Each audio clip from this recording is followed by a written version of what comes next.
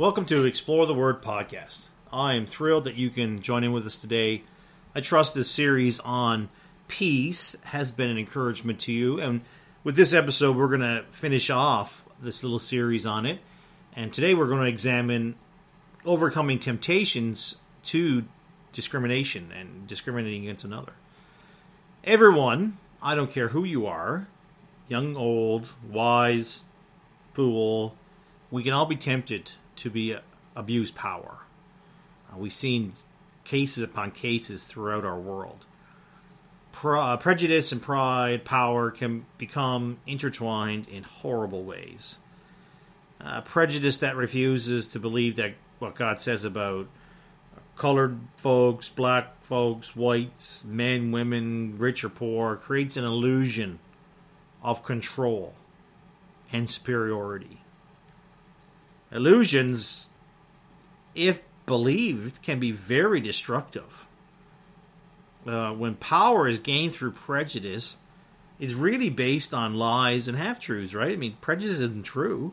It's a lie. So we should not be surprised by the effects of prejudice, though they're horrible and we don't want to see it. We shouldn't be surprised by it. And prejudice is a tactic of our enemy. The devil loves to use it, and the reason he loves to use it is because he has no legitimate right to power. He's a usurper. He's gained control over present world system through deceit. He exploits people, exploits sin and fear. Satan understands power, and he manipulates it the best that he can. Even Jesus Christ referred to Satan as the ruler of this world, John chapter 12, verse 31. Now is the judgment of this world. Now shall the prince of this world be cast out. John 16:11, of judgment because the prince of this world is judged. One of the tests Jesus faced early in his ministry was the temptation by Satan in the wilderness. And he tempted at least 3 times in that event. And Satan was always after the Lord through his own personal temptations or, get the enemy opposed him. The truth of Christ is not like the lie of our adversary. The teachings of Christ are designed to bring us gratefully to our knees to receive what God has done for us. The truth of the gospel is what we are wise is not when we try to protect ourselves by the control of people and circumstances of our lives, but when we humbly and obediently depend on God to protect and provide for us. In the New Testament, Paul sent a letter to a slave owner, a brother named Philemon. While in prison, Paul met Philemon's runaway slave, Onesimus, and led him to Christ. After observing his faith and enjoying his fellowship, Paul wrote Philemon. In the past, Philemon had power over him. Paul appealed to Philemon to lay aside his prejudices or his prerogatives and humbly take back this runaway slave who was now a brother, who now had a oneness. That, folks, is the way of peace. There's a temptation to scapegoat individuals who have not come to understand accept their sinfulness before Almighty God are apt to look for scapegoats. They kind of act like lightning rods for their own personal anger and frustration and their own shortcomings, their own sin.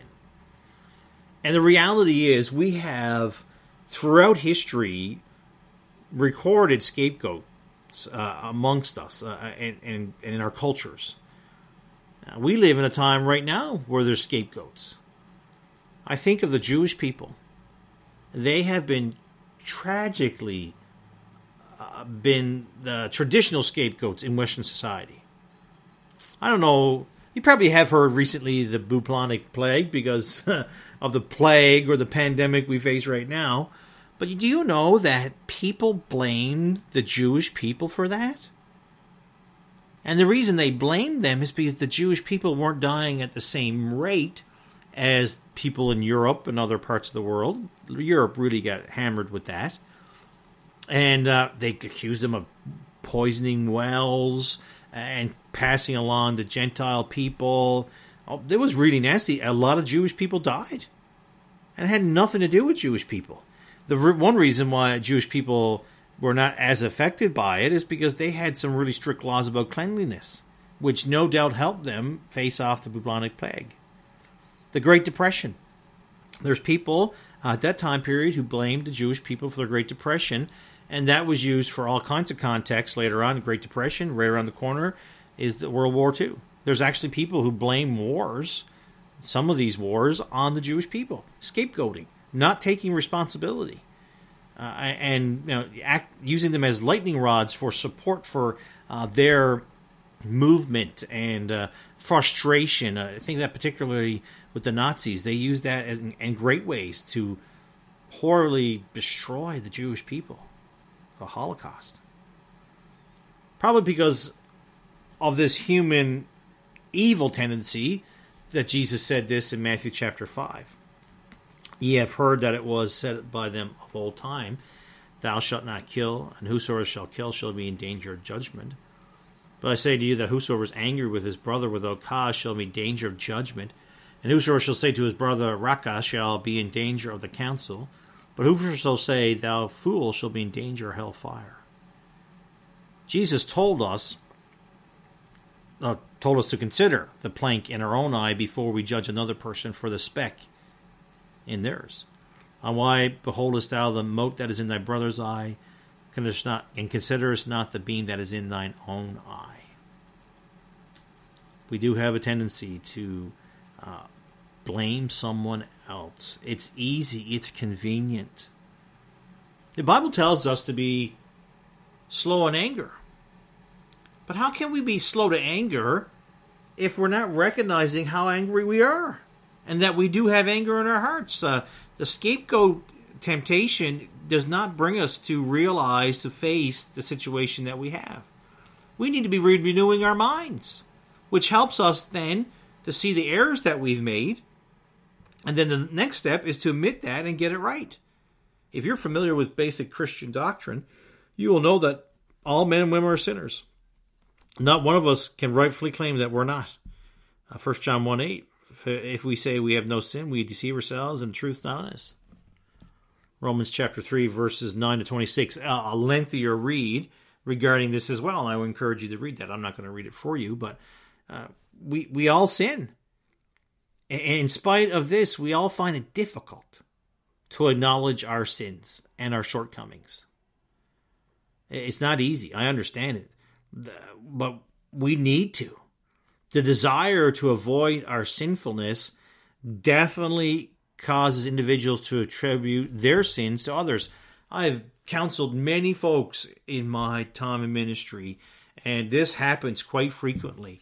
A shifting, a deflection of the person's problem to the other. If the other would do this, I wouldn't do it. Well, you did it. It was your choice. The other person didn't make you. So we have to watch out for that. That is so easy to do. And like I said just a moment ago, admitting personal sin, that's not easy any day of the week. It's never comfortable. You never wake up on a Saturday morning and say, I can't wait to confront sin and make sure I'm right with other people. No, we don't. We don't do that. That we want to stay. We run from that. But if we don't do it, we won't be on God's path to peace. We'll be on a path to more problems, more struggles, more hurt, and just not ourselves. We'll hurt other people along that path. And then the final temptation that we have to battle to have peace in our lives is the temptation to stay comfortable. It's been reported that people naturally feel more comfortable with people like themselves. People of the same racial, ethnic groups, maybe even same language group, they tend to gravitate to each other. Hey, newfies like to hang around newfies. Similar upbringing, we usually know what the other's saying, or at least we know what's going on. We're similar foods and things. It is usually difficult for individuals to try and break down those barriers between people. It takes work. It takes work. Our tendency is to spend time with people who know us, who understand us, It doesn't make us feel uncomfortable or awkward. Although it's more comfortable for us to be folks with us, like us, I should say, is it beneficial? I mean, obviously there's some benefits to it, but in the realm of the whole thing, is it beneficial? Just think of it this way. We're going to a family reunion. You haven't seen, maybe you haven't even met any of these relatives before, at least some of them. Does it make any sense for you to go to that reunion and then to sit down with your mom and dad and your two brothers or sisters, whatever, the whole reunion? No, that doesn't make any sense.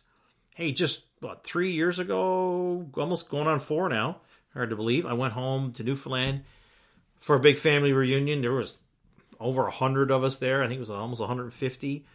I didn't sit down with my mom and dad and just sit with them the whole time. No, I went and talked to Uncle Ned. I don't have an Uncle Ned. I'm just using names, okay? I went and talked to Uncle Ned, Great Uncle Patty, Aunt Sue, cousin whoever. We just catching up. And there was beneficial results to that. And yes, some of them never darken the door of a church. Absolutely. But there was beneficial for me to go see them, encourage them, and talk about what the Lord's done in my life, and maybe pray for them or whatever. There's benefits to this. So in the spiritual realm, the avoidance of discomfort, if the avoidance of discomfort is the guiding principle, we are in big trouble. And especially if that's a guiding principle for church growth, we're in huge trouble. That thought process will no doubt quench the spirit. 1 Thessalonians 5:19, quench not the spirit. Spiritual growth will be extremely limited if that's our mindset. And if we're not growing, I guarantee you, we're not pleasing of the Almighty, and we are down the path to becoming a church or individual who's lazy. Laziness doesn't please God. Now we're going to get ourselves in the wrong column and get ourselves in trouble with the Lord. When we take risks for the sake of the kingdom of God, then we see our faith grow.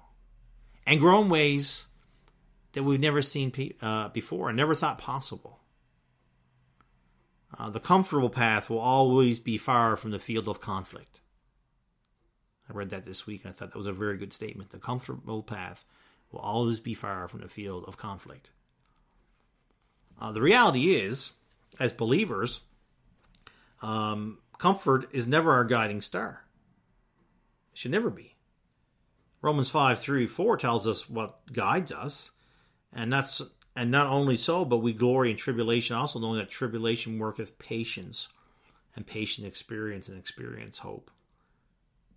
Hey, we're going to serve Jesus Christ. There's going to be tribulations, and through those trials, there'll be patience.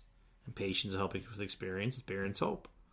But if we decide to sit on the couch and not do anything, so we're comfortable, well, we're going to be in big trouble. We're going to miss out too. We're going to miss out on some real amazing blessings that God has for us, and experiences that we miss because we were guided by comfort, the temptation of comfort.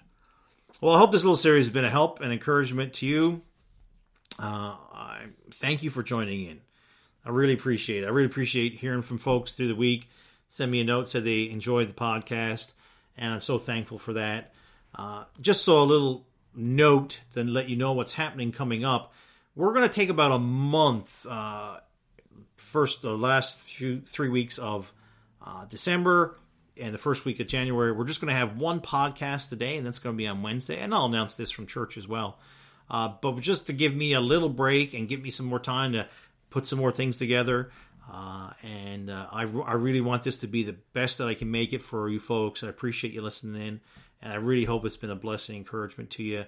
Keep exploring the Word and looking to Jesus. Take care for now.